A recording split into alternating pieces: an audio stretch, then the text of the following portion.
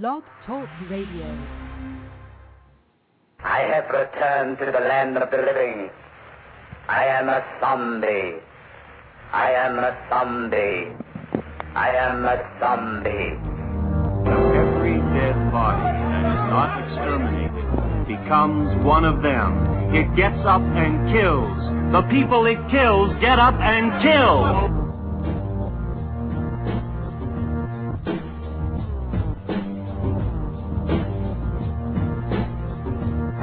Radio is on the air.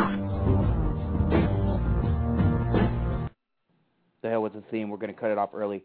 Welcome to the June 10th edition of Rubber Guard Radio. I'm your host, Zombie. This episode of Rubber Guard is brought to you by our sponsors, WrestleWarehouse.com. You get Lucha Libre masks, T-shirts, DVDs, couple shoot interviews, Michael Mata's shoot, the Ballard Brothers shoot, and the newly released 2-disc shoot interview with Mr. Tracy Smothers. That is back in stock, so it is now available at WrestleWarehouse.com. Also, you can get the Best of SoCal Crazy in SoCal Pro Wrestling. It's a 2-disc set for, I think it's $10. It's really well worth the $10, and it's a really good set. All I have to say is the fourth match on disc 2. That's all I've got to say. Blow-away stuff. Also, the other sponsor would be SlamBamJam.com. For all your current and past Lucha Libre and Japanese pro wrestling needs, some wacky indie stuff, a whole bunch of indie sleaze. There's some old battle arts. There's some U-style on there as well. There's even some Joshi. Yes, Rob, there's Joshi. Also, some really good best-of DVDs. I highly recommend their 7-disc Gordy and Williams comp from '93. That's just a blow-away set. You see the Miracle Violence combination just become arguably the greatest tag team in Japan in '93. Also, got to throw shots out to the mothership, AngryMarks.com. Thanks to Stevie and the rest of the boys for showing us the love. I really appreciate it. Also, we have to put over LightsOutRadio.com, MMA Radio at its best. Matt Bishop will be on in the second hour. He is our in-house MMA analyst.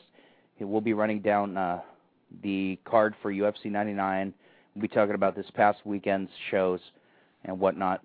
Now, before we get going, and I do the introductions, the words and the views of myself do not reflect those of AngryMarks.com, only me. And if you got a problem with what I say, fuck you. Let's debate on the air. I had to put that out just because we're going to get a little controversial in the first hour. I'm joined by my co-host, Joshi Rob, from out there in chilly-ass Pittsburgh, as well as the hick that don't get no lick, my man Killer Kev from the AngryMarks.com staff. Welcome to the show, gentlemen. What's up? Thank you very much. Well, let's start this off. Zandig, out there on the East Coast, you need to change the name of your company to CZ. And the reason I say this is because there is absolutely no wrestling with your product. You're a fucking joke. Just because you do the best of the best every year doesn't mean shit. It doesn't make up for the fact that you proved last weekend exactly what you and your company are, a bunch of backyarders. You're a joke, and I would love to debate with you on the air, John. You can hit me up. KIDZOMBIE2000 AOL.com. Hit the MySpace gimmick. Go through Wax. He'll set it up. We'll do it anytime, any place. I will debate with you. What you call hardcore wrestling is a joke. Hardcore wrestling is Atsushi Onita, 1989, 1990, 1991. The Wing promotion with Mr. Pogo. I mean, these gentlemen actually did this hardcore stuff. But they told stories, and everything made sense. They used psychology. They just didn't beat the living hell out of each other. So, Mr. Zandig, I would love to debate you on the air.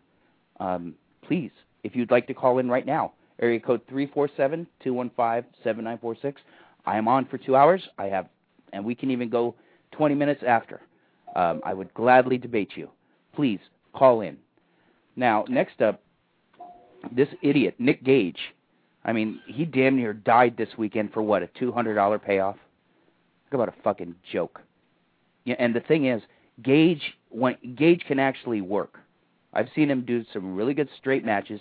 Then he does this quote-unquote garbage stuff. You know, he's a mark for himself. Doing this shit for $200, that's a joke. The marks are supposed to be the ones sitting out in the seats, not in the ring. For $200, you damn near killed yourself in some douchebag's backyard. Actually, some douchebag's parents' backyard. And yes, DJ Hyde, I called you a douchebag. You too. Everybody else that works for CZW. They're homegrown workers, as you like to say. I can't say nothing about the fly-ins or the guys that they bring in, but those homegrown talents, you guys are a bunch of jokes. What you do is not wrestling. You need to take the W out of CZW because there is no wrestling at all, even though, Zandig, you think you can call yourself a wrestling promotion because you do the best of the best every year. You know what? The best of the best is a joke.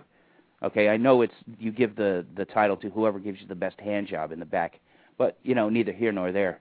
And, you know, in this Battle Royal thing that you pulled off this past weekend, oh, I don't put myself over. Fuck you, you don't put yourself over. You went in and won the damn thing. What the hell is that about? But once again, these views do not reflect angrymarks.com. So I'm done with that rant. Well, let me just say here, you know, granted your views do not reflect those of angrymarks.com, but they do at least reflect the view of one angry mark, and that's me. This is just absolutely outrageous. It's atrocious, and at least one of the good things that I've seen come out of what happened this weekend is the fact that I am seeing a lot of growing anger in the pro wrestling community about this, and it's good. It's about damn time that that's happened. It's, you know, letting promotions just run away like this is just absolutely ridiculous. You're absolutely right. Nick Gage almost killed himself for a $200 payoff, and he is a competent wrestler. $200. He could have went and worked, you know, any promotion, actually putting on a real decent wrestling match. For $200, he could have sat at a fucking autograph signing and made $200 in a couple hours. That would have, you know, those are perfectly good, legitimate things that I would perfectly support any pro wrestler doing. But going out there and killing yourself for the marks like that, there's just no reason for a professional wrestler to ever have to do that. And there should be no reason that a professional wrestler should ever have to mingle with a backyard wrestler on some thrown-together card in somebody's backyard. That's just degrading to me. You know, this for, you know, you and I, Zombie, you know, we've worked in the back scenes of professional wrestling, you know, so we, you know, as we work, you know, we develop a bond with our fellow pro wrestlers.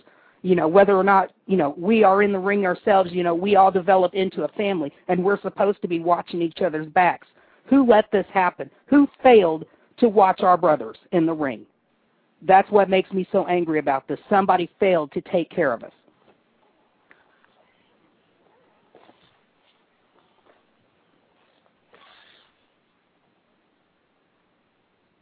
And did we lose Zombie? I seen him pop into the chat room at angrymarks.com/chat, but I don't hear him on the line here. I'm not on the line? There he is. I'm here, there brother. You are. I'm here. Sorry. But, yeah, just a quick message to Zandig and that goof Gage. Fuck you! Because what you're doing is an embarrassment. It will never get you to WWE. Mick Foley wasn't the exception to the rule. The only exception to the rule. Honestly, do you see any other hardcore, quote-unquote, hardcore workers in the WWE at all? No, not really. I mean, you know, you had him, Foley there for a while. You had Raven there for a while. But you know, I don't know if you really want to count CM Punk in that category. Tommy Dreamer. No. Oh yeah, Tommy Dreamer. Well, okay. There's a difference between a frying pan and a fucking light tube. You're right, there is, and there's a difference between all those guys and Zandig, and it's the fact that they know when a hardcore match is appropriate, and they know what limits to use a hardcore match. You know, CZW, there's no limitation there. There's no restraint. And that's what makes it so dangerous. Well, you know, the thing is that Raven has been in 3 barbed wire matches in ECW, and each one of them meant something. Each one was part of a very important story that was told properly, and they were done for a reason, not because they're trying to please the fans. You know, how many did they draw in that guy's backyard? Some people are saying 500. I don't know, whatever. The thing is, you know, the boys are supposed to work the fans, okay? Not the fans aren't supposed to dictate what the boys do. And I hate the term fans bring the weapons. Okay? Trying to get someone seriously hurt. And it's really not right. Now, I understand, sure, in the ECW arena, you know, guys, fans will hand a chair or, you know, pretty much anything else. That's cool, but they didn't try to kill someone, you know, with the barbed wire wrapped dildo with fucking thumbtacks sticking out the nutsack. You know, I mean, it's disgusting. It's not wrestling. I mean, don't call yourself wrestling, because, you know, you don't see guys going for hammerlocks and takedowns. You know, it's the bell rings, we grab light tubes, bam, that's it. I mean, even the garbage stuff in Japan, in Big Japan now, they still tell stories. They work around the gimmicks. They work around the gimmicks. Their shows are really awesome. If anyone here hasn't seen them, I was fortunate enough to go to one of their shows, and I mean, they mix in just about everything. You know, you do see some hardcore stuff, and that's just insane. But you know, it's a really good show usually, top to bottom, and it's worth a shot if you haven't seen it yet. Yep, there it is. Now, the thing is, they work the gimmicks. The gimmicks don't work them, and it really bothers me, because the matches should not be about the gimmicks. It's about the guys going in and telling a story, and what kind of story is being told? You know, who's tougher, who gets up, who can cut themselves the most, or who can get cut the most hard way? It's a joke, man. That's not what it's about. It's an art form. You're supposed to simulate violence. That's not simulating shit. And, you know, I understand the Smart Mark Video is in the business of making money. I understand that. Mike Burns, you know, my own personal feelings aside, they're to make money. And, yes, there's a niche market there. But, you know, you got to draw the line somewhere. You know, someone's going to die in one of these death matches, and it damn near happened this past weekend. Oh, yeah. You know, what's it going to take? It's almost happened a couple of times. I mean, Onita himself almost died. I think he got barbed wire stuck in his lung after the one match. So, I mean, and, you know, not only is it dangerous for the wrestlers, but it's dangerous for the fans, too. I mean, you know, those light tube matches, you got glass flying around everywhere. You know, glass has flown into fans' eyes before. So, I mean, you know, it's not good for anybody, actually. Wow. Jeez. Well, let's wrap up this topic. This is really upsetting. Any final comments there, Kev? I really don't have anything else I can contribute to that. I mean, it's just horrifying that in this day and age, with everything that professional wrestling has gone through for the last couple of years, you know, this is just one black eye that was just not necessary on the sport. And I hope that every indie wrestler on the scene today learned something from that. It is just not worth the payoff, especially for as little as indie wrestlers make. I know some indie wrestlers that are making, you know, who will go out and do that shit for $5 and a hot dog. I kid you not. There is a promotion here in Kentucky that did that to wrestlers for a while because they couldn't draw any more fans, and they resorted to garbage hardcore wrestling almost on that level, which, by the way, in Kentucky is illegal. Wrestling in the state of Kentucky is highly regulated, and that shit is not allowed. It's why Ian Rotten is not allowed to run IWA Mid-South shows in Kentucky. It's why he was chased out of Louisville, you know, because, you know, long ago, the people who are responsible for ensuring that the wrestlers are taken care of safely realized that hardcore wrestling many times is not taking care of the wrestlers very well at all. So they chase that out of the state and they try to stomp it out whenever they can. So, but I hope every professional wrestler, every indie worker learned a huge lesson here. Never put yourself in that. Never compromise yourself as a professional performing this kind of bullshit. All right. Well, that's going to wrap up our hardcore discussion. Now, you know what? I don't even consider that stuff hardcore. A dear friend of mine, Michael Modest, his main catchphrase is "wrestling is hardcore," because it takes a real man to go out there and put on a show, as opposed to being a goof, just hitting, people with God knows what. I mean, I can't wait for some fan to wrap their baby in barbed wire and hand it to a fan or hand it to a guy in the ring. Actually, you know what? To be honest, I would pop for that. But hold on, okay. Rob, you have the floor. Oh, I got the floor.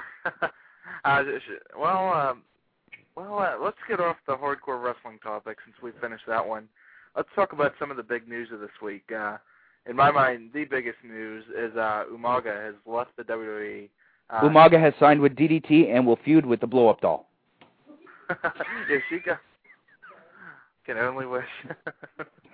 Boy, you're all hardcore for that, aren't you, son? I'm on it. But actually, you know what? I think they're going to reunite 3-Minute Warning in All Japan in the next tag tournament thing they do, whatever it's called. Really? Why not? They've both worked for him. Yeah, they did. Yeah, it's possible, but I don't know. I'm hoping we get like a new Samoan SWAT team with like him and Alpha maybe or something down in the Indies. That'd be pretty cool myself. I think so. Mm-hmm. But, what a loss he is for WWE. I mean, he's a big guy. He's got a gimmick that's different. He's a good worker. What a loss. He's always been one of the staples of the mid card, and always good for a main event shot. So. And we didn't get the feud with the Undertaker. Damn it! That could have been so fun. Taker sitting up after getting the thumb, in the blow-off match. That would have just been money. You could have booked it very easy. Umaga kept using the thumb, putting out the Taker, and then finally in the end, Taker sits up, and that's it. Simple booking. Geez, what am I doing here? I should be on the road with WWE. But I'm. There you go. It's called fantasy booking, not fantasy writing. So I guess I'm not able to do it. You know what? What WWE has done with the Umaga character at times is just bewildering. Because at first I didn't think it would get over bringing him in, with just about every mark in the world, knowing that just a few years ago he was in WWE, 3-Minute Warning, speaking perfect English. Now he comes back with a tattoo, at first he came back and all he did was grunt, and he had to have a handler speak for him, and I didn't think it would go over, but they made him so savage and raw in the ring, while still pulling off, great, classic mat wrestling, that, it did get over. And I thought, okay, I can get into this gimmick. But then things started going wrong. First of all, he gets a big-ass tattoo with the word Samoan in English tattooed across his stomach. Like we're not going to fucking notice that. That's where the character started to break down there. And then for a while, they got rid of Estrada. They had him working for McMahon. They had him working for a few other people. It looked, it was still kind of the same wild gimmick, but at the time you could see, things were going to change. This time around, they bring him back, and he speaks perfect English. What the fuck? The character was gone at that point. So I mean, what are you really going to do with him at that point? I don't understand what their point was, what the game plan was here, but I don't think there was any failing with the guy himself. Because you're right, he actually did put on great, wrestling matches. He was always good for the mid card, always entertaining worker. So why they would get rid of a decent worker, I don't know. I guess maybe it's to make room for Chris Masters. Well, okay, I'm looking in this week's Observer, and it says here about Chris Masters being hired. It says that there is a question here. There's one question being asked: does Chris Masters' former strikes count against him, or does he start with a clean slate? Yeah, that is a good question. I would think it's a clean slate, but yeah, it does make you kind of wonder how that would work. Yeah, I'm thinking clean slate as well.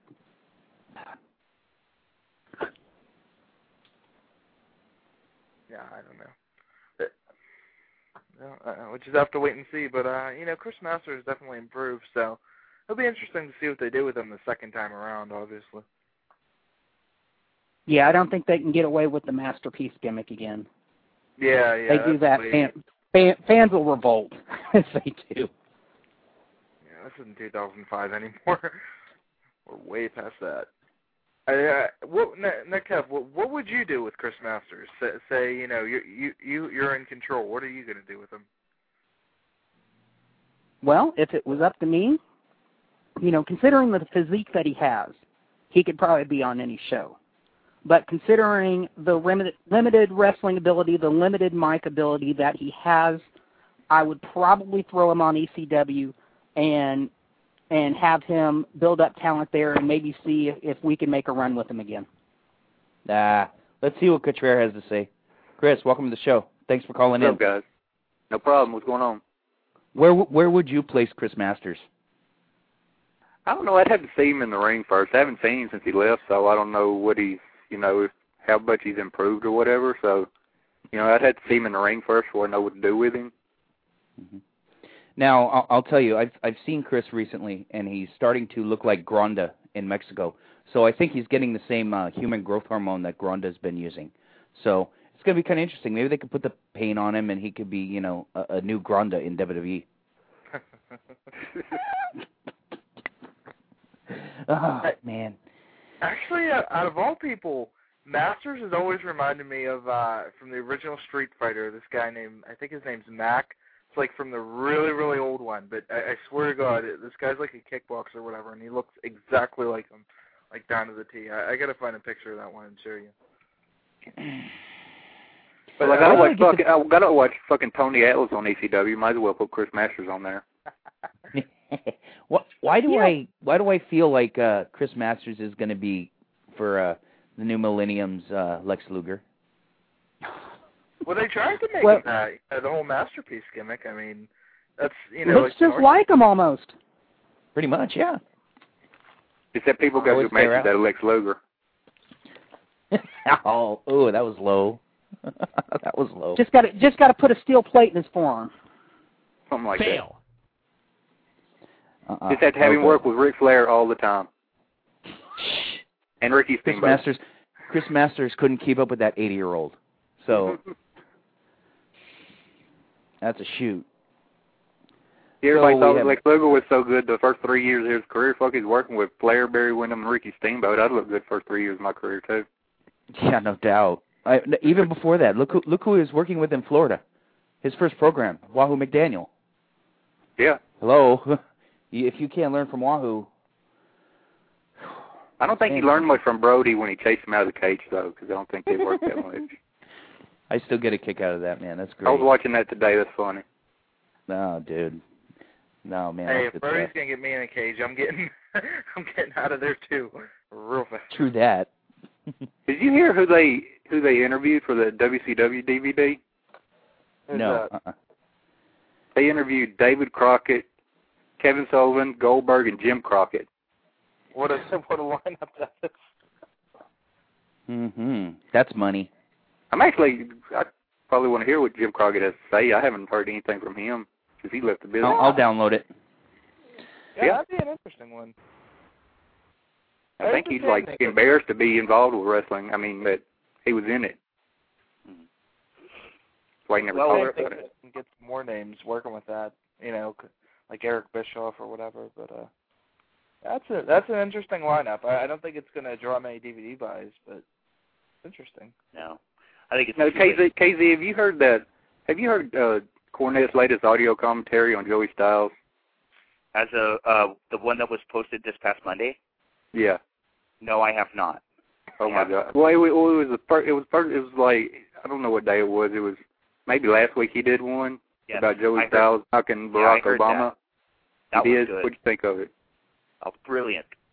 I love He just needs to rant on real life shit. Forget his wrestling bullshit. Just rant on real life stuff. Well, if there were one guy that I would, give a complimentary hand job to, it would have to be Cornette. Just because he's got the balls to say whatever he wants. He doesn't care. Yeah, now, for years, in those other shoot interviews, he was still with WWF because he couldn't really say anything, like really go off on anybody, but now, just get him away from TNA. I'd like to hear what he really thinks of that. Oh. So, Chris, have you listened to the Tracy Smothers shoot yet, the new one? Yeah, I listened to about the first 90 minutes of it. What'd you think? Really good. I thought it sucked. Oh, really? Because I didn't conduct it. Oh, okay. I couldn't get out. He's got good stories. I like listening to him. He's like one of those guys he's like one of the toughest guys that nobody really knew it because of who he was. I think they, just thought he was just like some Southern hillbilly or something like that. Mm-hmm. But yeah, he's got good stories. He would have been a bad motherfucker in MMA. Yeah. Meng, too. I would have loved to see Haku in a fucking cage. Mm. Haku in a cage. Can you imagine? Pulling people's eyes out of the sockets. Can you imagine being on the other side of the cage and staring at Haku coming right at you? They actually tried to get him into the first couple UFCs. Oh, really? Yeah. But he was in WCW at that time, wasn't he? Then it was like early 90s or something like that. 90. When did UFC start? 93? 94? I first started seeing the videos in like 94, I think. Mm-hmm. I think 93 is about right. That should be about right. Yeah. Yeah, so, they, I don't know if it was whatever company he was with at the time. I think they were trying to get him in the UFC, and UFC didn't want to do it or something. Or it was the other way around. I don't know. I would think he wouldn't want to do it because, what does Haku really have to gain from doing that? And he could lose a lot by if somehow he got his ass beat or something like that, What did those guys have to prove back then? My style is the best, and they challenge you. It's simple. Joe Sando is still the strongest style. Let's get that fact straight right now. Karate motherfucker. Joe Sando, I'm talking about. No. I'm a firm believer in no can do. Yes, I am a black belt in no can do, as my wife likes to say. But we'll leave this bitch out of it. I say that while I'm outside, so. Yeah, I just started listening to a very recent shoot interview with Colt Cabana. He just started talking about getting signed, and it's pretty cool that Colt decided to snub certain people in Philadelphia and go with more of a local company up in Chicago area to give the shoot to. I think that's pretty cool. I think that, Rob, it's not fair that Rob corners the market.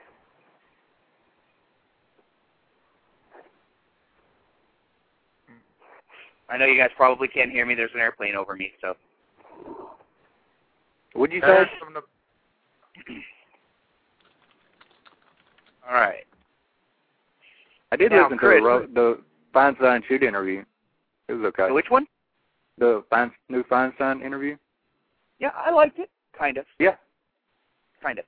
He didn't. No.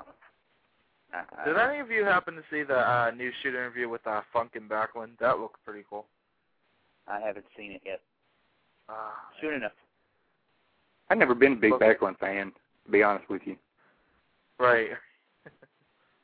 I just, them two together, there should be a lot of good stories between them.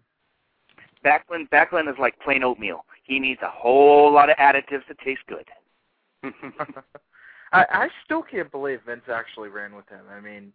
He couldn't talk. His matches weren't really that great, He didn't have the look. It's pretty amazing, He wasn't ethnic? Yeah. They were big on the ethnic guys back then. Yeah, but you got to understand though, in the 70s like that, they needed a shooter to hold on to that belt just in case there was a double cross, like there was in Japan with the Nobu. Yeah.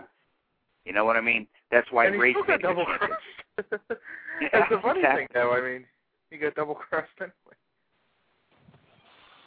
You know, I remember they showed the Backlund Bobby Duncombe match, you know, for the vacant title on like MSG Classic, like last year or something. I watched it, and like they didn't announce that the title was vacant. It was like he was still the champion, but it was for the vacant title. I don't know. It was the whole thing was weird. Well, I don't know.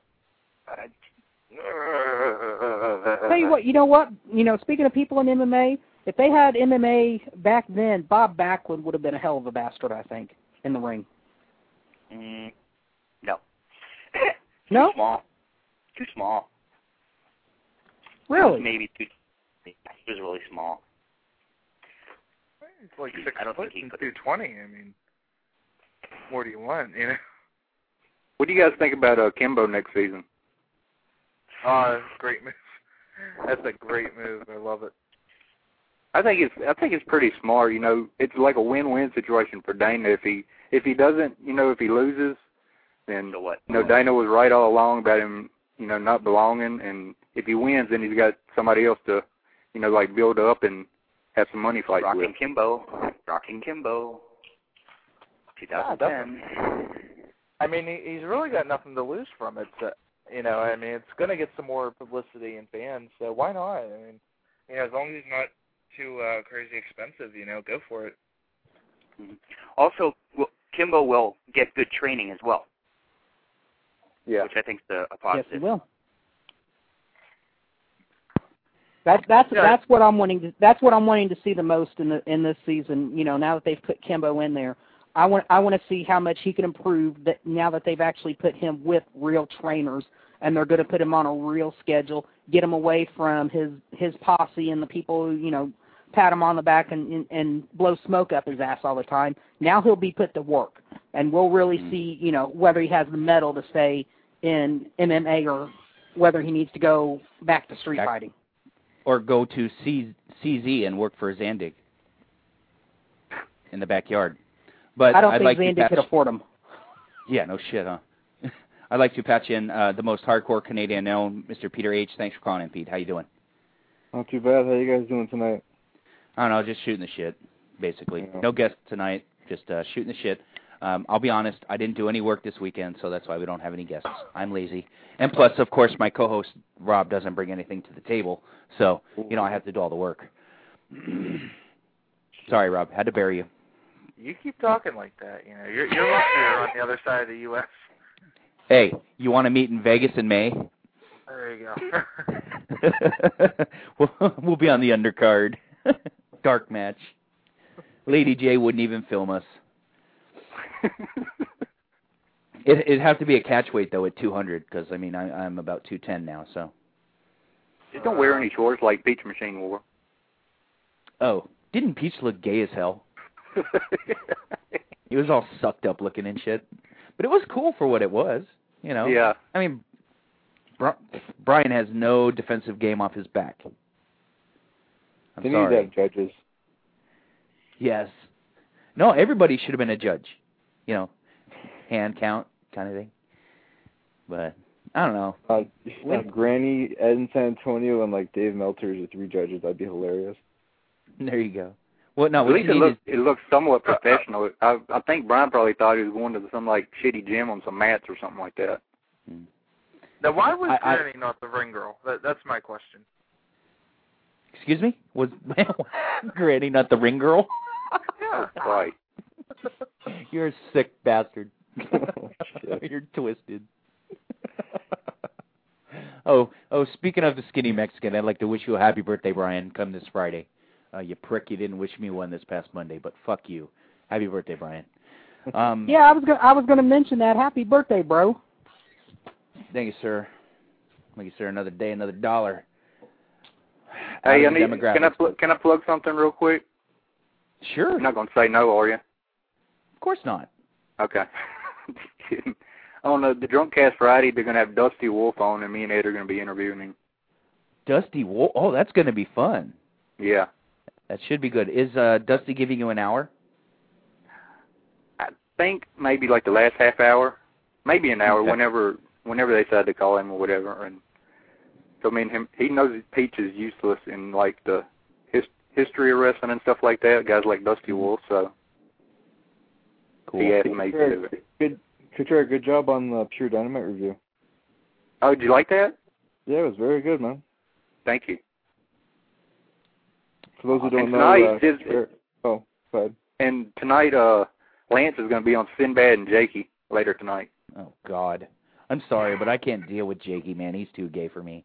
Actually, you know what, though? I think it's a work. I think it's a fucking gimmick. But that's just me. And I think Jakey's banging that chick in his signature. But that's just me. I'm sorry. He tries too hard. Plus I know. I mean, hello, I'm from San Francisco. I'm straight, but I've seen my fair share of homosexuals, and he's trying too hard. But got to live the gimmick, I guess. Me and Bergen did a audio review of Pure Dynamite for the Torch, so anybody that's got a membership over there can go listen to it. That's a great. There you go, and you can listen to my Blitz too. I did one too. So Bergen's a slut, man. He'll fucking record anybody. But I think we're gonna be. I think pretty soon we're gonna be reviewing Body Slam, the movie. Oh jeez. I found it on YouTube, and I found the whole thing on YouTube, and so I asked him if he maybe want to review it for the Blitz one day, and he said we probably will in a couple of weeks. So maybe I should review Ready to Rumble. They reviewed I Like to Hurt People. Did you guys ever see that? I loved it. Yeah, it was like the old Detroit wrestling. I loved it. With Nashiki. Now I just gotta find Grunt. I've got to find Grunt, the wrestling movie online. I have it, Chris. Really? I like that the Hurt People has Creechman and what's his name, and the Wizard on there, right? Mm-hmm. I think Creechman is the Wizard, isn't he? No, he's not the Wizard. No. Two different people. No. One's well, actually, I mean, they're not that different. One's a Jewish guy, and one's a Jewish guy pretending to be an Arab guy. So, Now, Contreras, I would send you a copy of the of Grunt the Wrestling movie, but I've yet to get my Chris Adams disc, so ain't happening. I sent it like 3 weeks ago. You didn't get it? Yeah, right. RF, it's in the. No, mail. Seriously, I've been really busy and I've been putting it off. So I gotta send that. I'll put that in the mail when I got to put my fucking Xbox 360 in the mail because I got a red ring of death on it. Fuckers. Ooh, no good. I think Microsoft makes on it last more than a fucking year. Bastard. Let's get to XWT Classics and get that disc for you. I love this site. This site rules. Grunt was like the first wrestling movie I ever saw. They're great. Grunt was like the first wrestling movie I ever saw. It was weird. First one I saw was No Holds Barred. He beheaded the guy when he was in the ropes. Yeah. I don't know. Here we go. Grunt the Wrestling movie, 1985. And it had Adrian Street in it. He was weird. Speaking of Adrian Street, 52talk.com has got an interview up today with Adrian Street, and I love that website. That website. That's the one with the Bill Watts interviews and stuff on there? Yes. They just posted the fourth part of Bill Watts. What kind of website is that, by the way? I couldn't figure it out. You what now? What kind of website is that, by the way? I couldn't figure it out. Yeah, it's a gold exchange website, and they gave one of their employees, who I guess is connected somehow with classic pro wrestlers. They gave him the go to do podcast interviews. Now where can we find that website? Because I'd like to see it myself, but I can't find it. Go to figure4online.com, click on the daily update, and scroll down. It's on your left. Okay. Cool. It was the Gold Exchange. Did you ever see those Santo Gold infomercials? No. Have you heard of them? Santo Gold? No. It was like it used to come on like 1 o'clock in the morning. It was like an infomercial for, I don't know, for like buying gold necklaces and shit, and it had like a Mexican wrestling connection or some shit like that. And I don't know, it was fun. I gotta go, guys. I'll talk to you guys later. Have a good week. All right, Petey. That's 57 talk, KZ, not 52 talk. Oh, I said 57 talk. Did I? Oh, 57 talk. I'm sorry. Yeah, it's 57 talk. My bad. I'm sorry. But it's a brilliant website. Gary's got all kinds of great interviews. The Bill Watts stuff is brilliant. Is that just like recent stuff, recent interviews, or like? Yeah. He he posts shit daily. He just posted today an 83-minute interview with Adrian Street. Yesterday he posted 73 minutes with Paul Orndorff. He's got multiple parts with Buck Robley, Dutch Savage. Well, no, it's not the original Sheik, but yeah, but they're talking about him. Well, it's Junior. Yeah. Eddie Farhat Jr. And then Mark Lawrence, Mickey Grant from World Class, Akbar, Johnny Powers, all kinds of fun shit here, man. Necro. Yeah, I just clicked on it on the ad the other day. I'd never even heard of it and saw all the interviews. I need to advertise it more. Well, maybe they need to become a sponsor on here. Well, they already pay a rather large amount of money to the Observer site, so I don't think they would do that. But I mean, because I don't hold a candle to Brian Alvarez. Yeah. But anyway, my heat with Alvarez is that he's busy playing with young boys on Wednesday nights instead of coming onto my show. So. Okay. Anyway, so what else is going on, guys? KZ, we got to talk about the second biggest piece of news this week. Vicky Guerrero is gone, and hope to God never coming back. They put her out to pasture. Yes. Oh, I liked her. No, she quit. Whatever, man. She legitimately put in her walking papers last month. And then the PGM started. It's a great thing. Burial. That was horrible. I'm sorry. I mean, it was tasteless, and it doesn't make sense. I mean, how is the wife of a wrestler, with no experience, going to be the GM and the head of like every matchmaking decision? Made no sense. The segment had kind of like a Trish Vince McMahon feel to it. Yeah, it did. But whatever. Good for her. She got paid. She got paid and she got out. So without taking too many bumps. You know what? To a small degree, I am going to miss her because she did grow on me as a character, and I wasn't really comfortable with her on Raw, but on SmackDown, I eventually became fine with it.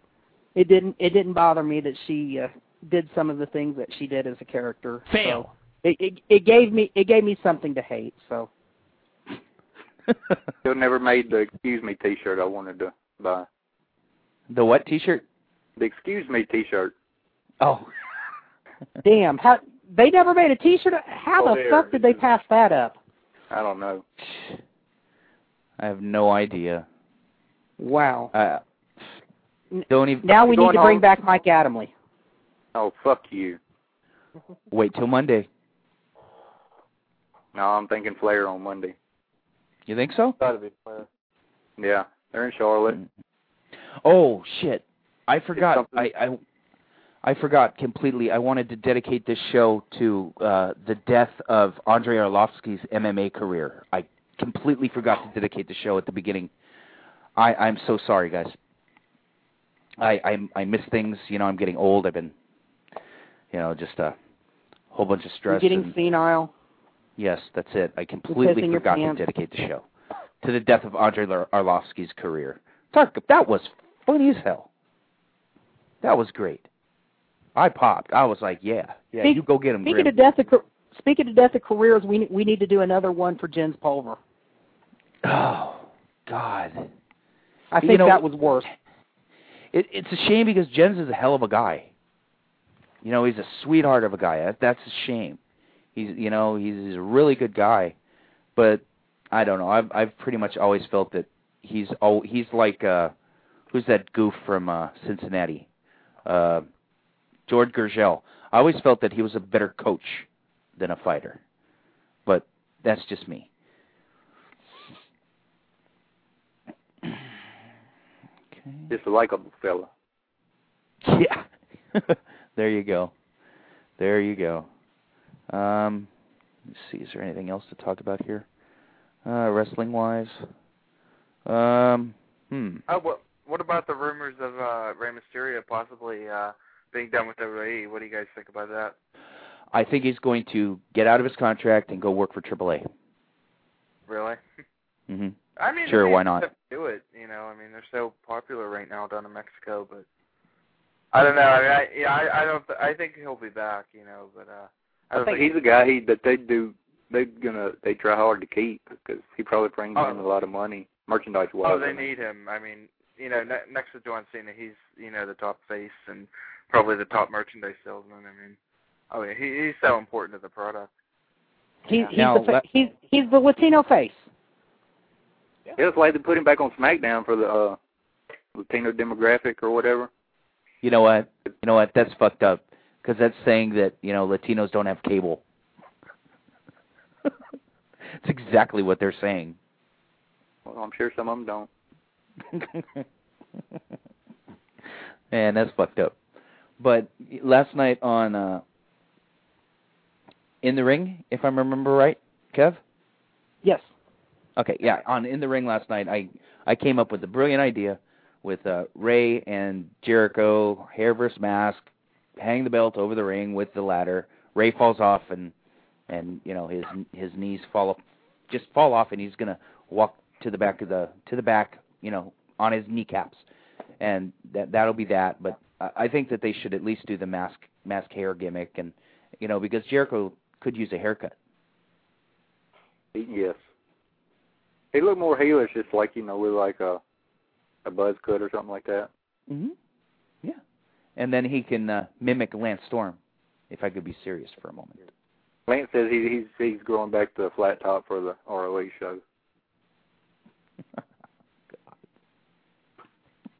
I want the mullet back. Forget that. Huh.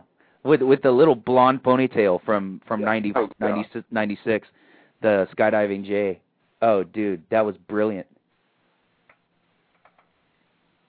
Oh, man, I love that. Turn. I mean, the mullet is a staple of pro wrestling. Oh, well.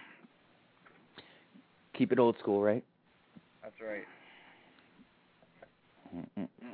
Oh, well, let's see.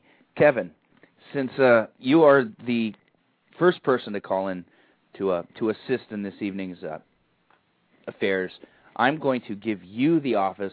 You come up with the next topic of discussion. And it can't be MMA. It cannot be MMA. Correct. Damn, because I love MMA. I just follow it so deeply.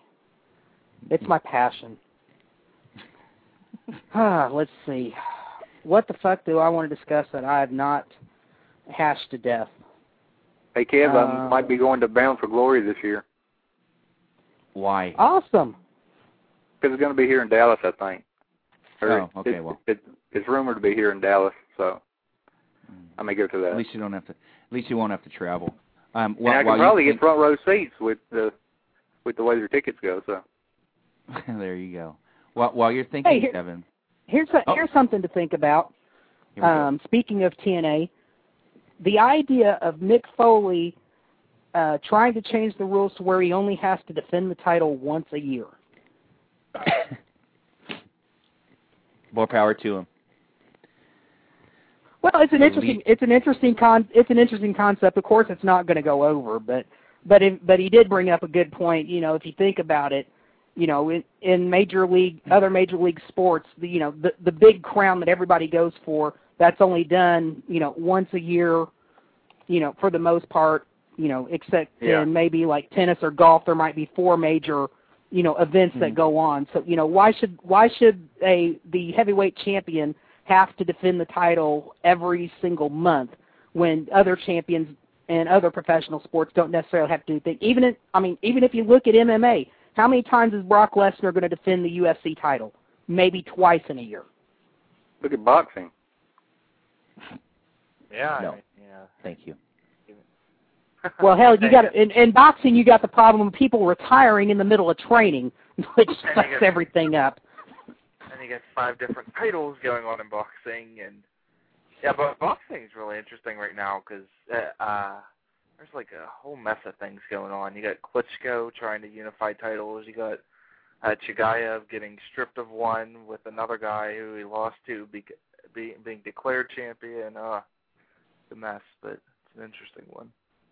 I have no idea what you're talking about. Boxing's a work? Seriously, come on, seriously. Boxing is a bigger work than professional wrestling. You know it's true. And that starts at the top with the alphabet soup boxing councils. It starts right up there at the top and filters all the way down. Jesus Suleiman, WBC. He's the cocksucker at the top. He makes all the decisions. It's probably the only thing that could be scummier than pro wrestling. Last boxing fight I saw was Tyson and Buster Douglas. That was a work. Come on. Boy, I'm serious. Seriously, that's the last time you watched boxing? Yeah. Well, damn, you need to And it fucked up the whole next week, but it fucked the whole thing up next week because Tyson was going to be the ref in the Hogan Savage match and got fucking Buster Douglas instead. That's true. You need to watch you need to go watch ESPN Classic. Nope, you've been muted, Kevin. We don't want to hear about boxing. I can't watch boxing. It's too boring for me. See that? I'm the boss. I can do what I want. I cut you off, Kev. Okay. We do not discuss boxing on this show. I can't stand it. It's I don't know. I don't blame you. It's completely fake. It's unbelievable. I don't blame you. Some of the best workers in the world. It's true. I'd rather watch Rocky. Oh God, Rocky Balboa. Oh man, that movie was so bad. So bad. Really? I mean, I thought that was bad. Oh, Rocky his face looked horrible. Looked like a melted candle. And then see that's unrealistic boxing to me. Nobody's going to take shots like that throughout a whole fucking fight. You watch boxing. The fight was a little bit unrealistic, but I mean they built it up well. I mean they tried to make sense of it, and it was dramatic. It was good. Yeah, I mean they didn't make it as unbelievable as possible with Rocky winning, but yeah, I mean it wasn't bad for what it was, but When are they going to make a movie about an MMA fighter? They've been making them, haven't they? It's work. Like a Rocky type movie. Like a Rocky type movie. Kurt Angle in one right now. Yeah, I mean, and I don't mean these underground fighting films. Where somebody's apartment fighting. Well, who would you make one on? I mean, Randy Couture. They should do a Randy Couture biopic or something like that. It's in the works, guys. It's in the works. Seriously. He's not doing Scorpion King 5 or something like that. God. Damn Texans. Oh my God. The problem is with like one of those movies, like all the best fighters for the most part have been foreign, and America that doesn't really care about foreign fighters for the most part. I mean, you think about it, you got like Fedor. I mean, who's going to care about that? You got God, I don't even know. You got Hoist Gracie. Yeah, not really a lot of options yet, but maybe in a couple of years. Ken Shamrock, the movie. I'll have to ask Ken that the next time I see him. Hey, brother.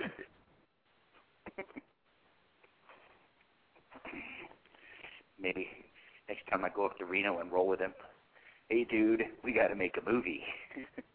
Angry Marks will produce it. There you go. Hey, well, shit, we'll do that. Hey, I don't know if we can pay him, but we'll film it. Yeah, Hey, Stevie can film it. Lady J can film it. I can film it. You know, we need to do, and fuck the Figure 4 convention. We need to do the Angry Marks convention in Reno, not Vegas, in Reno.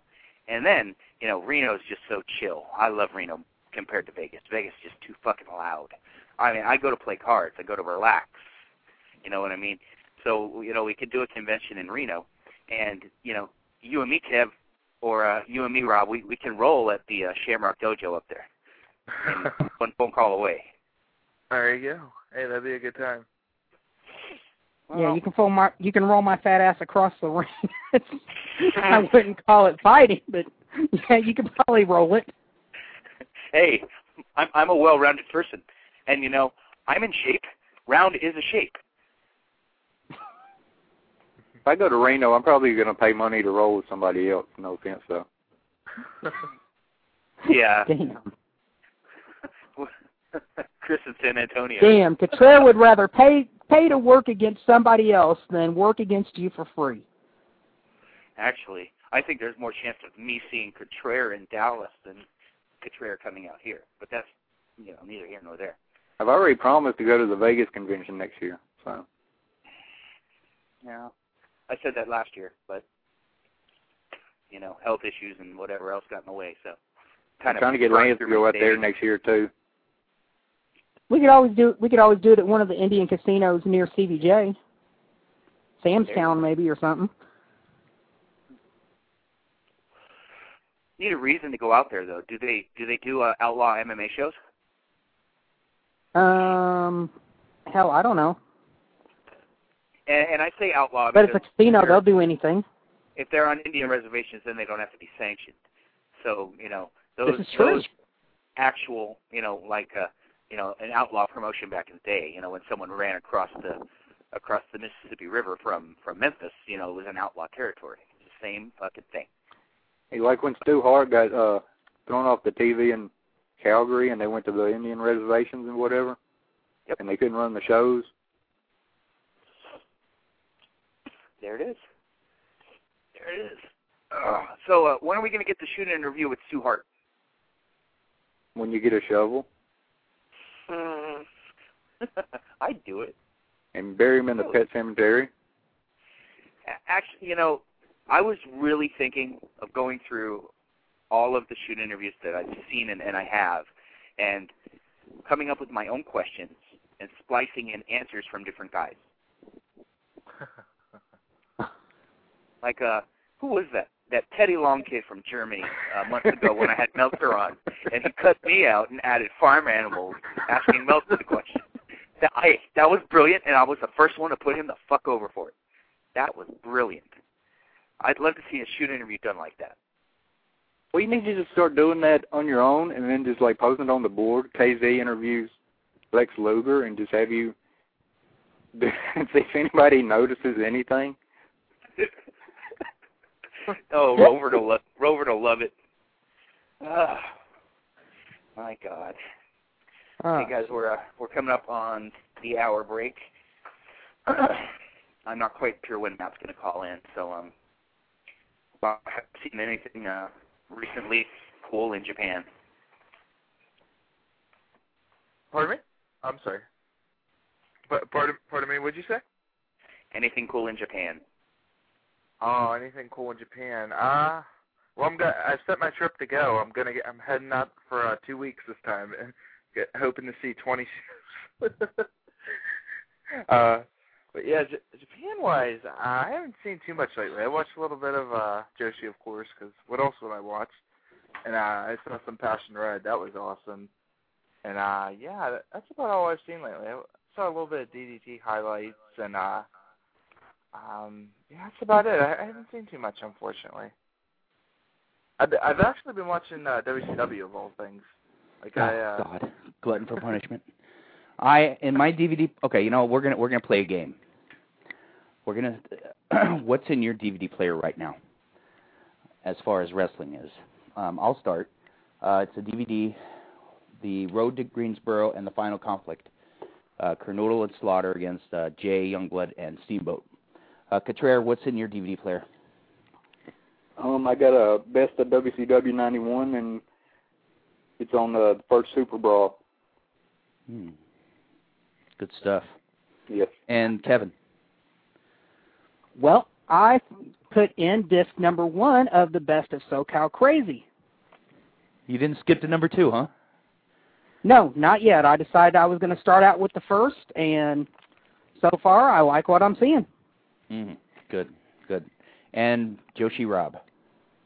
I actually have WCW Wrestle War 91, with the pay-per-view version. With it's got the Joshi tag on it. It also has the Young Pistols versus the Royal Family.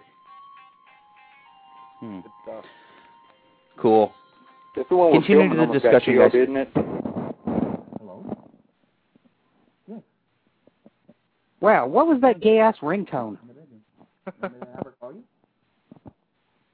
That was the one we're filming on that got killed, wasn't it, Rob? Yeah, it's famous for two things. Pillman getting killed and Psycho Sid calling, like, the most obvious spots ever during the match. Like, the camera... Him and Hendrik Steiner in the corner. You know, I'm surprised none of you sick bastards said One Night in China. Or Another Night in China. I haven't gotten that one. Because we're not sick.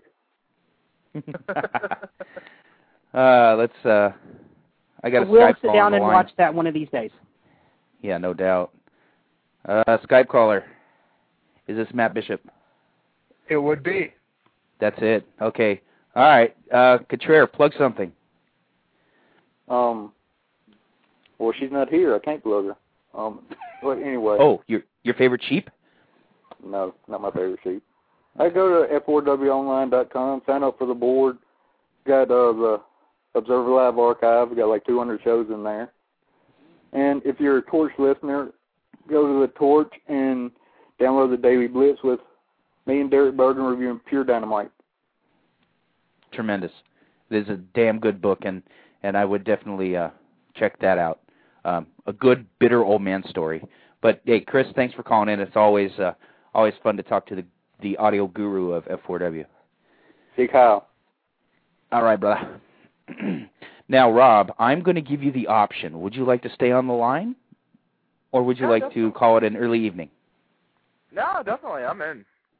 Awesome. Cool. Well, we're going to keep Kev on, too, since we're going to talk that MMA stuff. But, Mr. Bishop, were you impressed with this past weekend's MMA action? Yeah, I have not been able to see WEC yet because I had some flight issues coming back from St. Louis. So I was at Strikeforce. Actually, what happened is that I was in St. Louis and going to Chicago and then back to Detroit.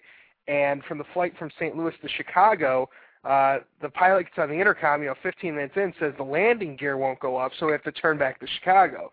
So I missed my connecting flight to Detroit. I mean, I would have missed WEC regardless, but this just made it worse. Missed my connecting flight to Detroit, end up having to stay the night at the Radisson Chicago O'Hare Air Hotel, courtesy of United Airlines. So just a real barn burner of a night right there.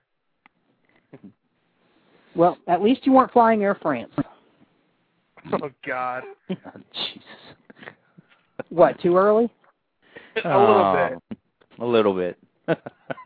Jeez, Kevin.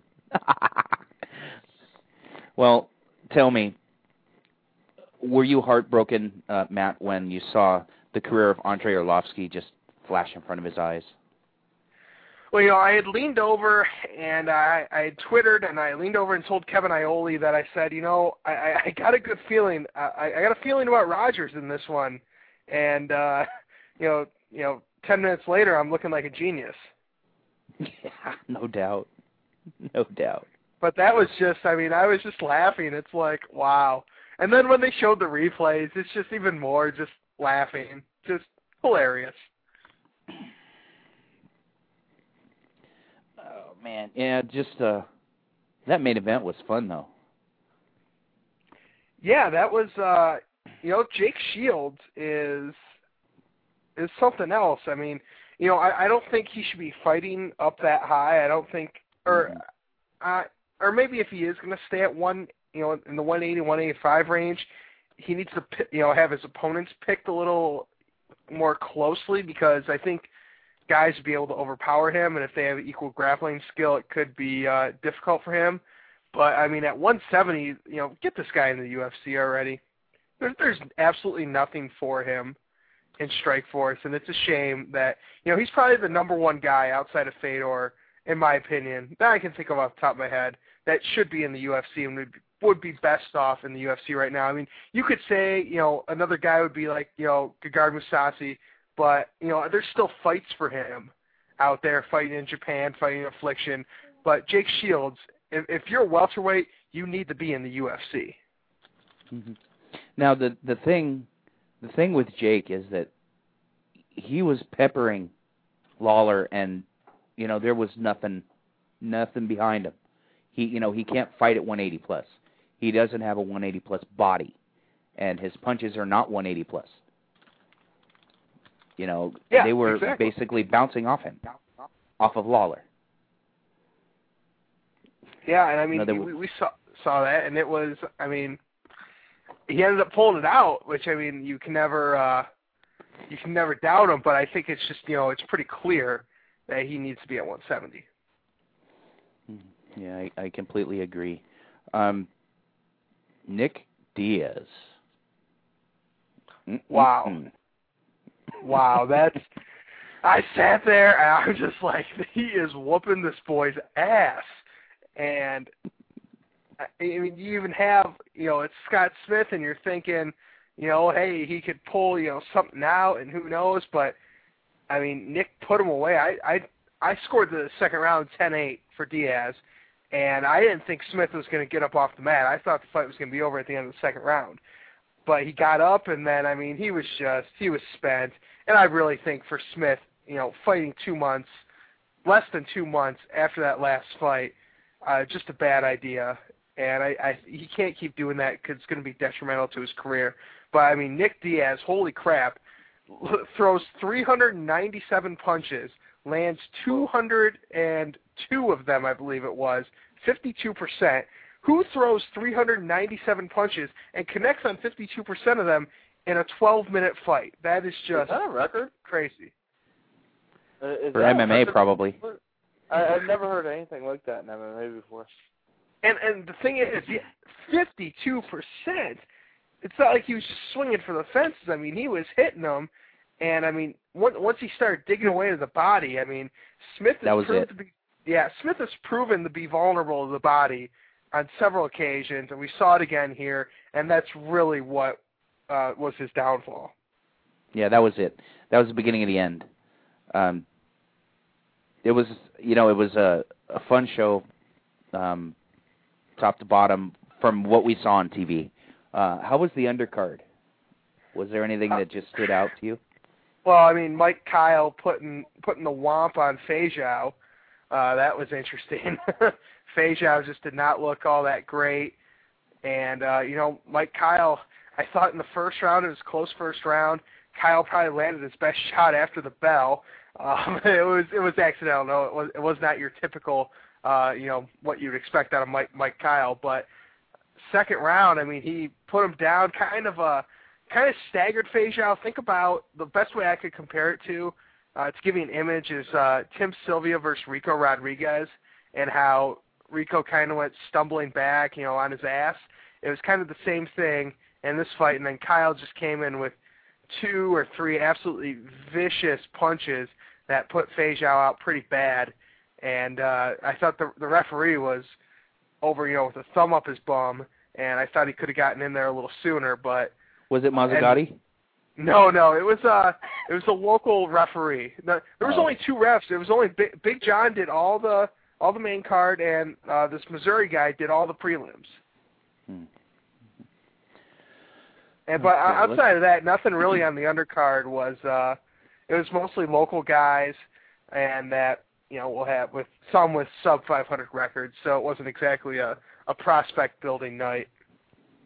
Mm-hmm.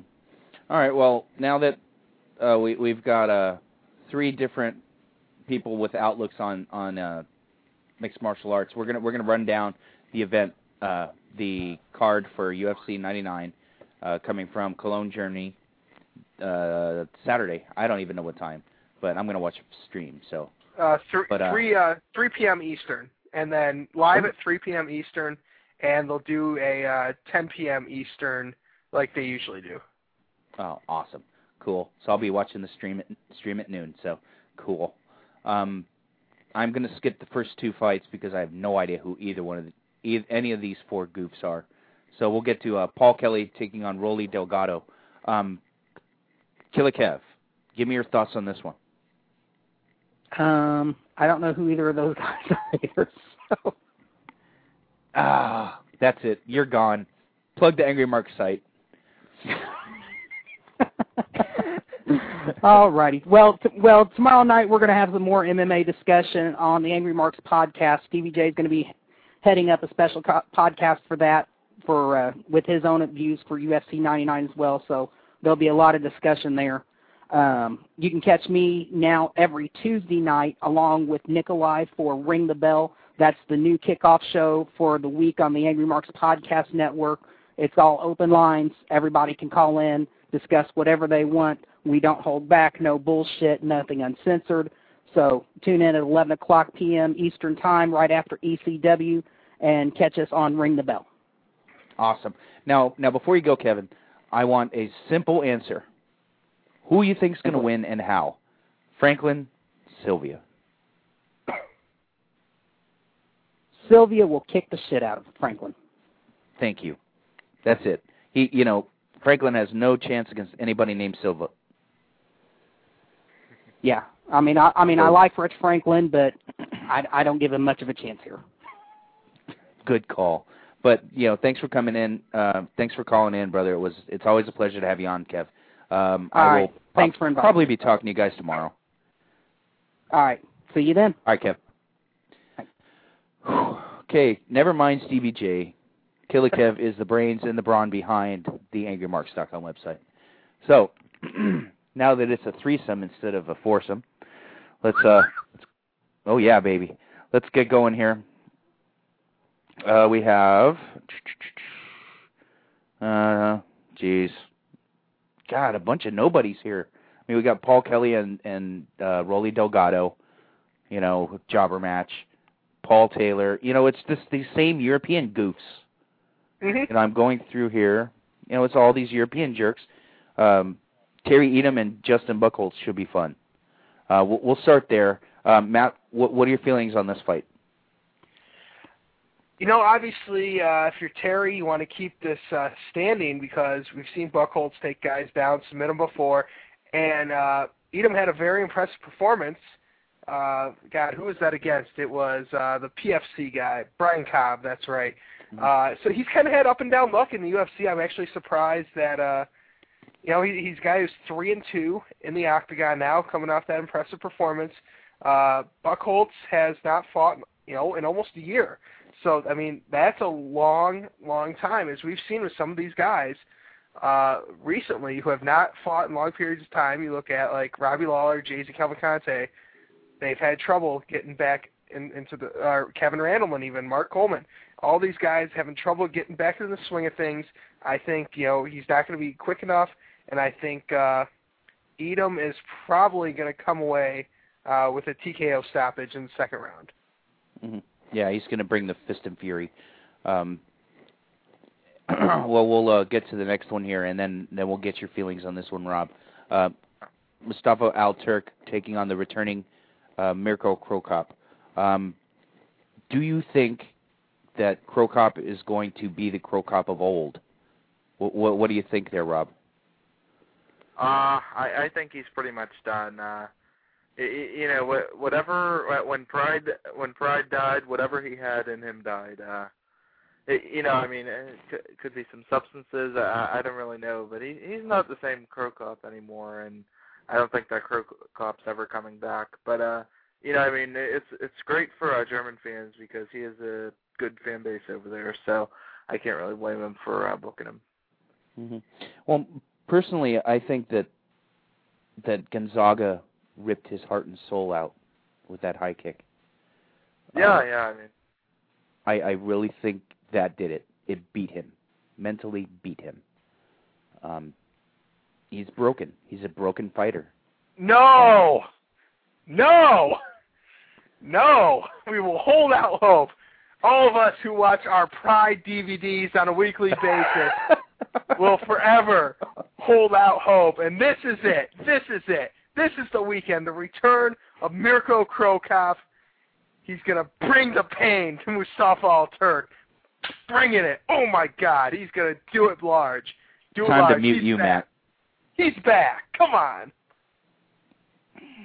No, you're muted. Now, I just have one thing to say to that little rant that you said, Matt. Fail. Now, before, are you back on the line, Matt? Oh, I'm here. Okay. I had to mute you there. I had to mute you. So, Cro Cop first round knockout. I mean, he's being fed a tomato can. Well, will the can fight back? That's the question. Nah. This one could actually...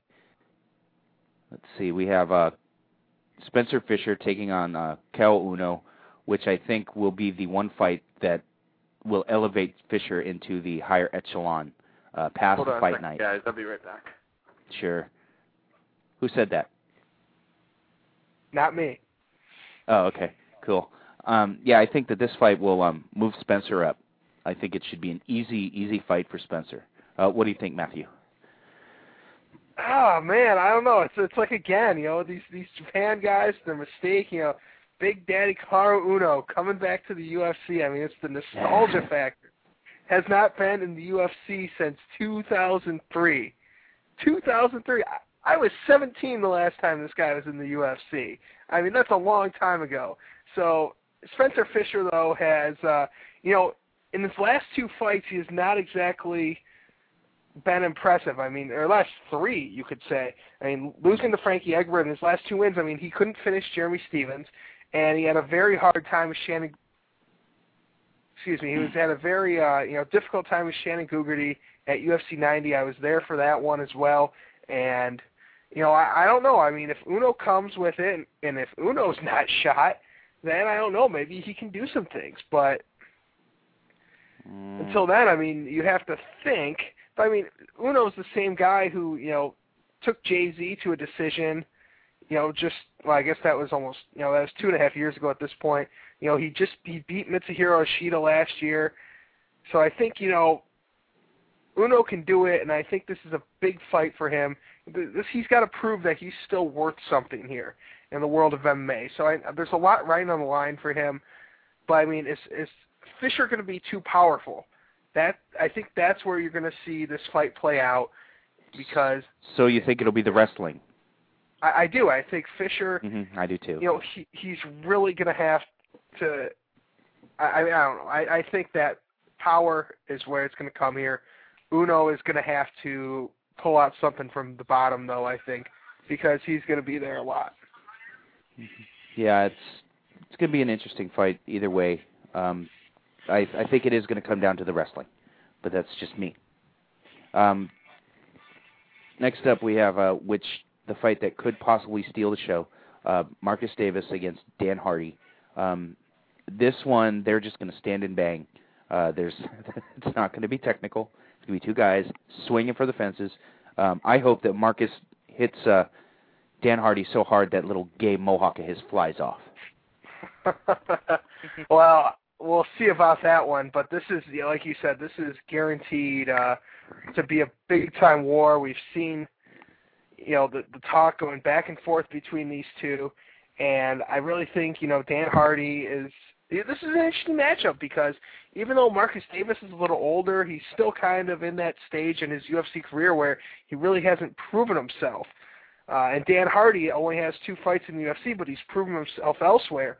So I think this is an interesting fight. And I think from a perspective of who the UFC wants to win, I think that would be Hardy because he's the younger guy, and he's a guy who can now build himself with a win here. One more fight, if he gets a big win, he could be fighting for the title. I think you're going to have a lot harder time selling Marcus Davis fighting for the title because he really has not beaten anybody good, and I don't see him, getting past a Josh Koscheck. So, as an example of someone he might fight if Davis wins this fight, Koscheck will just take him down and, maul him on the ground. So I think Dan Hardy, in terms of the UFC here, is the best, choice to win. I mean, it's going to be close, though. I mean, I like Hardy in this one, but, I think it's going to come down to, Hardy working a little bit of ground and pound, and I think he will go for a takedown, and we'll see what happens there. Yeah, it's going to be, balls to the wall.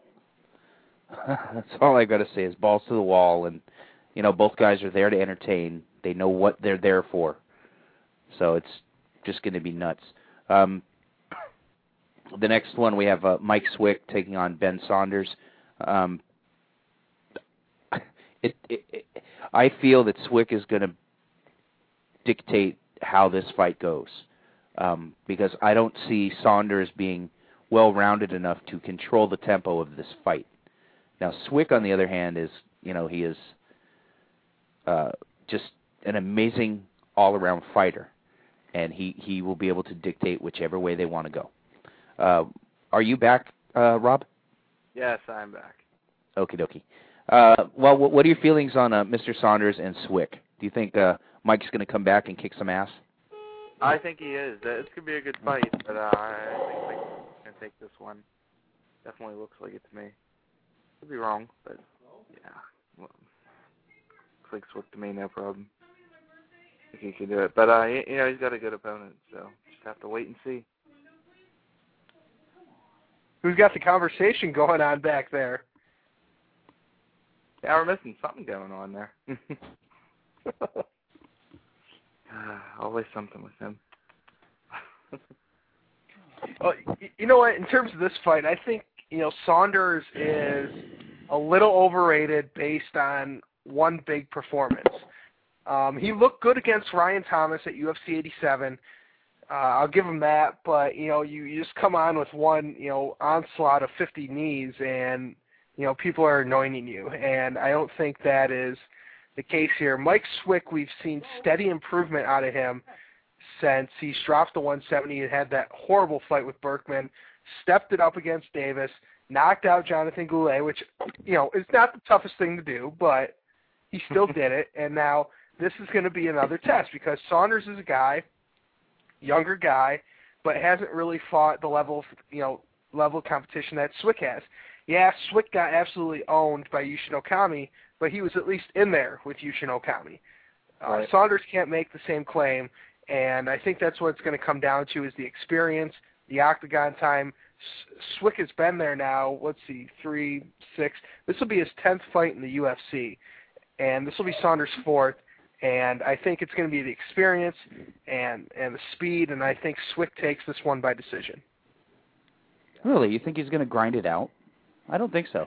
I think he's I'm not grind it out, but I think it's gonna be a pretty dominant 30-27. I think Swick may catch him. He may catch him with a submission, because Saunders likes to bring the fists and fury. So I think he's going to be overly aggressive, and he's going to make a mistake, and Swick will catch him. That's will it be a Swickatine or a Swickaconda? Never mind. Just suck my Swick. But let's go to the semifinal. The moronic move of the century, Cheick Kongo taking this fight with Cain Velasquez. This was a very dumb idea on Mr. Kongo's part. I know Cheick wants to get into the title picture, but not against the prospect, Cain Velasquez. Not a good move. Because if he loses, he is in trouble. Because Cain is the future of the division. And Kongo, he's putting his chips down. He's going all in, and this is it. Now, if Cheick beats this guy, he should be the next in line. Fuck Couture. Fuck Big Nog. Those guys are gone. They don't deserve title fights. See ya. Get out of here. Bye. Get the fuck out. Retire. Do whatever. Go back to Japan, Big Nog, and take your dope. Randy, go film a movie. Man, hang on a second. You just managed to completely crap on two of my three favorite fighters right there in 30 seconds. In 2009. In 2009. I'm talking right now, 2009, now. For Czech 2009. Czech F Congo. Yeah. Hey. Go ahead. It's a young man's game. It is a young man's game. All right. Sorry, go ahead. That's the way it is. Go ahead. You know, I mean, Big Nog is done. He is done. You know, and Randy shouldn't be fighting anymore. Blame staff. I blame staff. Well, it's simple. Cain Velasquez is going to eat Czech Congo for lunch in the first round. I don't give a fuck how it ends, but my boy Cain is going to take him out. Well, what do you think, Matthew? Well, you know what? I will admit I am the world's #1 Czech Congo hater. This guy does nothing for me, and you know, I will admit his win against Alturk, awesome, just absolutely vicious and awesome. You know, that you defeated Anthony Hardock and Dan Evanson, not doing much for me. You got to remember, this is the same guy who lost to Carmelo Marrero. Carmelo Marrero. If he beats Carmelo Marrero, he probably gets a title shot, and he can't even do that. So what chance in hell does he have of beating Cain Velasquez? None. Zero. He will get taken down, and he will get pounded into a freaking oblivion, and I will laugh the entire time, and I will be so gleeful it's not even funny. Down goes Congo. Can't wait. Yeah, he's going down. There's no way. I mean, it's a stupid fight for him, I guess, but you know, I mean, I don't think he was ever going to win the title anyway. So, you know, someone's got to fight him. I mean, that's what it comes down to. I mean, you know, they can eventually someone will have to fight Cain. There you go. Watch out for the chokeslam finish in the second round. I was hang on a second. I was always hoping, you know, before Couture came back, that Lesnar's next fight would be against Congo, so Lesnar would just absolutely destroy him. This is the next best thing. Thank you, Heath Herring, for getting injured because you are lame anyway. And thank you, Chech, for taking this fight. I appreciate it. Good luck. Get your insurance provider on the phone. You know, Chech I think would be great fighting for K1. Not Dream, but K1. Oh, definitely. Great striker. Great striker. I'd love to see Overeem and Congo in a K1 rules match. You know, two big juiced up motherfuckers. You know, that are just gonna shit at you. You know, what? You're taking Congo, Rob? No way. No, that was me. I said I would take Congo against Overeem in a K1 fight. Oh, okay. Okay. Yeah, so I guess it's everybody's opinion that Mr. Chech Congo is going to get his ass handed to him. Can't wait. Oh, I can't wait either. Counting down the seconds. And the main event. Oof. The death of the career of Rich Ace Franklin. This is going to be the nail in the coffin for Mr. Franklin's career. He's done. He is mentally defeated. Anderson took care of that. And I don't believe that Anderson was that one guy that he just can't get around. That's bullshit. He got beaten. He's a beaten man. Go back to teaching math in high school, motherfucker. You're gone. The axe murderer is going to bury your ass. Good old-fashioned pride, knock the fuck out, first-round head kick. Well, in the words of Lee Corso, not so fast, my friend. I had mentioned that you had successfully crapped on two of my three favorite fighters earlier. The third one is Vanderlei Silva. So I just want to denote my level of involvement here when I say that I think Rich Franklin is a very tough matchup for him at this point. I think Vanderlei is going to be giving up size and he's going to be giving up reach. And in his fights in the past where he has been giving up reach, I mean, you look at the Chuck Liddell fight especially, that was a tough fight for him. And I think Franklin is a guy that can give him a lot of problems by being smart because Franklin is a smart fighter, if anything. And Vanderlei is going to go in there with his usual wild and swinging style. And, I mean, where's Vanderlei's chin at this point? We don't know. And, we saw him get knocked out by Rampage, and, I mean, admittedly, that shot would probably knock out a lot of people. That was almost as clean as it gets. But you have to go back. I mean, if Franklin got destroyed by, Anderson Silva mentally, then, I mean, where does Vanderlei Silva stand after, getting, KO'd bad by Crow Cop, Henderson, and Rampage? What do you think there, Rob? It's a tough one. It's two guys who aren't as good as they used to be anymore and have had some tough losses. But it's really hard not to go with Silva. I mean, it's really hard not to go with him. So I really got to say Silva for this. It should be a win for him. Now I'll tell you this. I personally don't like Franklin. I don't know what it is. I just don't like his style. And to be honest, I think that Vanderlei is gonna go to the jiu-jitsu route, and he's gonna tap him with like a leg lock or something. I have the feeling it's gonna be some funky ass finish like that, one way or the other, like a quick heel hook somewhere for either Franklin or Silva, because I think that maybe their hands will counteract each other. So then they're gonna have to grapple and go that way. What do you think, Matt? Do you think it may end up in a grappling match? I don't think so. I think this one's going to stay on the ground. If anybody's going to, Rich Franklin's not a guy to take it to the ground. Neither is Vanderlei. I think, both of these guys have, at this point, I don't want to say questionable chins, but, maybe a little higher than questionable. They're not exactly Arlovsky level by any means, but both have showed that they can get touched. And, I mean, it might come to whoever lands first or whoever lands last. I'm having a real hard time getting a read on this, but I don't agree with the fact, Rob, I think it was you, that, Rich Franklin is on a little bit of a decline. I think you look at who he's lost to. This is a dude with 4 losses in his career to Lyoto Machida, Anderson Silva, and Dan Henderson. It's not exactly, he's won every fight he's supposed to won. And I just completely butchered that sentence, but regardless of that, this is probably the most even fight he's been in his career, where you really can't, I mean, the Dan Henderson fight was probably the same way, but, you've always been able to pick a winner in Rich Franklin fights, and I just don't see that here. So I'm having a real hard time picking this one, but if, forced to make a pick, I would probably have to go with Rich Franklin. God, I don't know if he finishes them, but at the very least, Rich Franklin wins a decision at the very least. Now, answer this for me, Matt. Yes. What do you think will happen to Rich if he gets caught in a plum from Silva? Do you think it's going to be a flashback? How can it not be? I mean, you have to be pretty strong mentally, but, I mean, Silva hasn't caught anybody in a plum in the UFC that I can remember.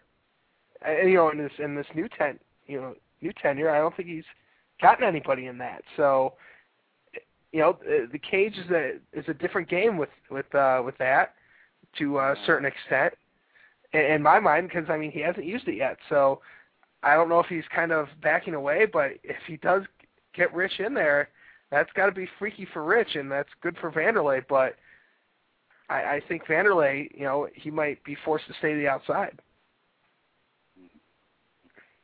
Now, who do you think is going to go for the first takedown? Do you think Rich is going to try to steal one? Yeah, I think so, because I think this is going to end up playing out a lot like the Vanderlei-Chuck Liddell fight, a lot like it.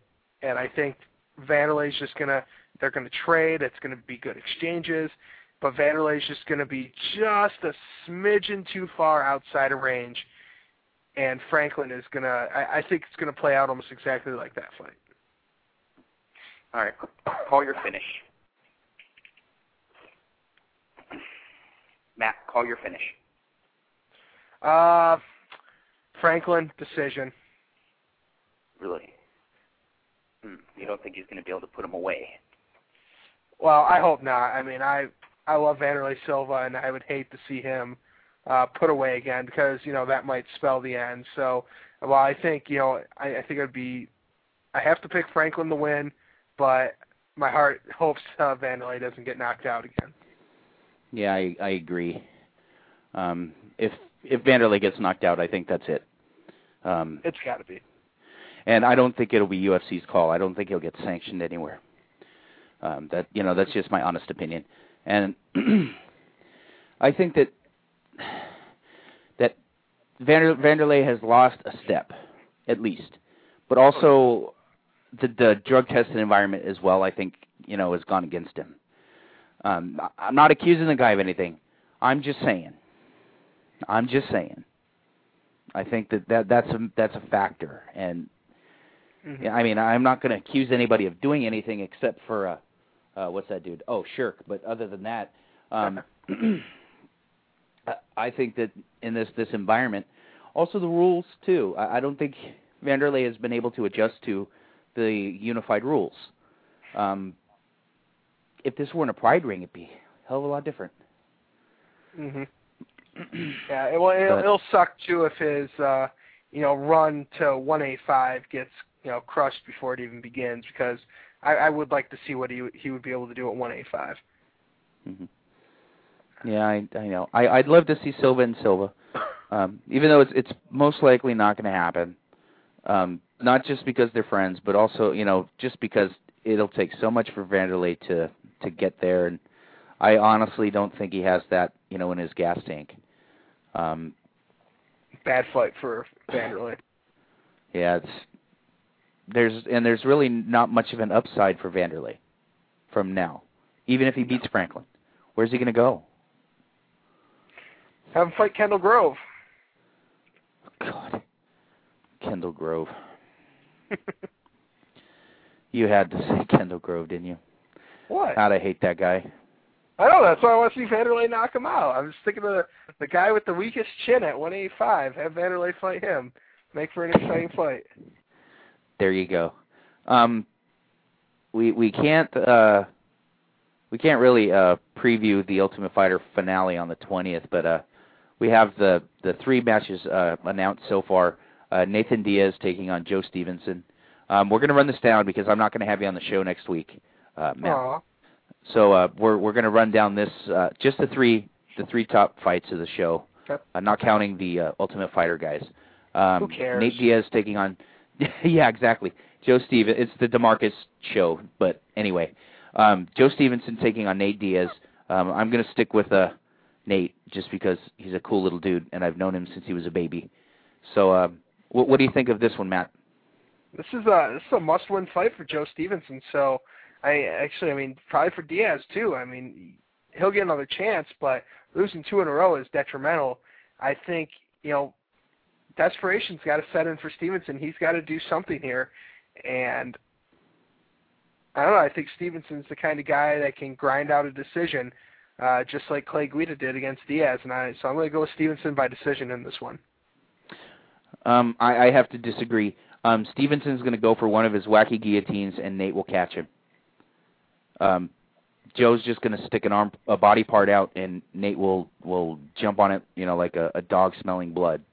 So Nate's just too damn talented on the ground.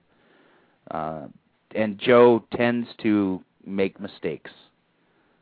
He's not a smart fighter. He does not fight smart.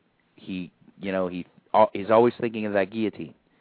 And you want to be a one aspect fighter, dude. You're gonna get caught. What do you think, Rob? Oh, I kind of like Nate for that one. I definitely have to say I like him for that one. Sounds like a win for him.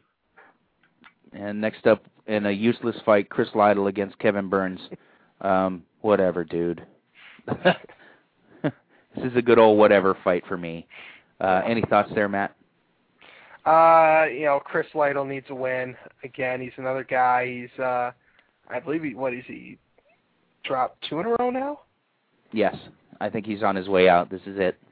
Or wait, he's only lost his last fight against Marcus Davis, but he's a guy who always puts on exciting performances. But I think at this point that's getting a little played out, and I think Lytle will probably win a decision, and it'll be moderately exciting. Okay, let's see. And the main event, my boy Clay Guida will take out Diego Sanchez. Just because I don't think Diego can keep up with him. I'm just hoping that Clay finishes. Clay needs a finish, and I just hope that he does. But I'll take a decision, and anybody over Diego Sanchez works for me. What do you think of this one, Rob? I actually kind of like Diego in this one. I've always thought he was really good, and I think he could do it. It's possible. Not going to be easy, of course, but I think he can pull it off. Matt? I think Diego's is just a little more well-rounded than Clay is, and I think that's going to make the difference in this one. I mean, Clay, obviously, as you said, he really grinded out his last 2 wins against Danzig and Diaz, and Diego has shown us, a few new wrinkles. That TKO of Luigi Fioravanti was great. Got down on David Bilkinen and pounded him out, made him tap out the punches, and then put in a very good workmanlike performance against Joe Stevenson, and his first fight at 155. I want to see, Sanchez, has done the weight cut. He's been the 155 already. I think he's going to be even better this time out, and I think he either, catches Clay in a submission or wins a decision. Well, looks to be interesting TV. That's pretty much all I can say there. It's going to be fun. But we're going to wrap up, guys. So plug your show, Matt. Okay, we have Lights Out Radio, of course, presented by MMAforreal.com. We'll be live tomorrow night, which is Thursday at 9 p.m. Eastern, 6 p.m. Pacific. We'll have a full rundown of UFC 99 and the latest in MMA. If you go back to our archive, we had Jake Shields on the show live from St. Louis after the show, or after the Strikeforce show on Saturday. Had him on for about 5 minutes. Good interview with Jake. So check that out. Probably our biggest score yet. And we'll be live at 1:15 a.m. Eastern on Saturday night, following the final showing of UFC 99 to talk about the show. So check it out, lightsoutradio.com, and it'll be a good one. Oh, and also, are you planning to watch the Miguel Cotto fight this weekend? No, I don't follow boxing. But I'd like to see it. I'm really not too big into either guy, but it's a big fight, and it should be interesting to see what happens. I was just listening a little bit earlier, and I heard you trashing boxing, so I don't really follow boxing that much either. I just wanted to throw a little jab. Right to the eye. Thanks, brother. There you go, the punch got in. Mr. Bishop, thanks for calling in, brother. It's always a pleasure to get your input and your feedback, and it's always fun to talk MMA with you. We'll have you on next month to preview 100. Ooh, baby. I can't wait. So I'll talk to you then. It should be a good one.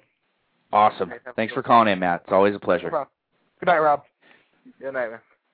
All right, that was our in-house MMA analyst, Mr. Matt Bishop of lightsoutradio.com. We broke down some fights. We talked a bunch of shit. So it's just another mellow kickback show. Damn. Whew. Where do we go from here, Rob?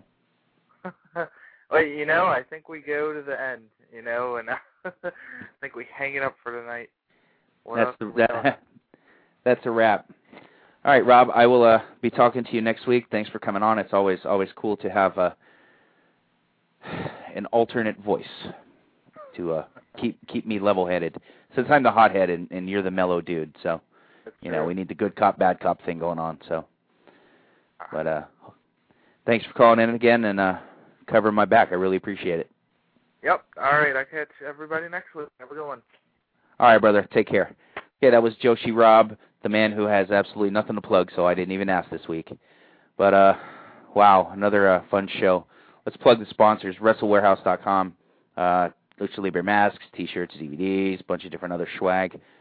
Tell Jeff that Zombie from Rubber Guard Radio sent you. Also, our other sponsor, SlamBamJam.com. Alfredo down there in Southern California has got the lucha goodness and the Japanese pro wrestling goodness, both classic and current. He has some obscure indie Japanese stuff and some obscure indie lucha stuff that's really good. You can actually type in the search engine there the name of a worker, and most likely they would come up, either footage from Mexico or Japan. So, yeah, that would be slambamjam.com. Got to throw props out to the mothership, angrymarks.com, for hosting us. Much love to you guys. Thanks for the guys that called in earlier. Catrere, it's always cool to hear your voice, Chris. And Killer Kev, carrying me again. What more can I say? Also, check out lightsoutradio.com. Matt Bishop has got one hell of an MMA podcast going on, so it's strictly MMA.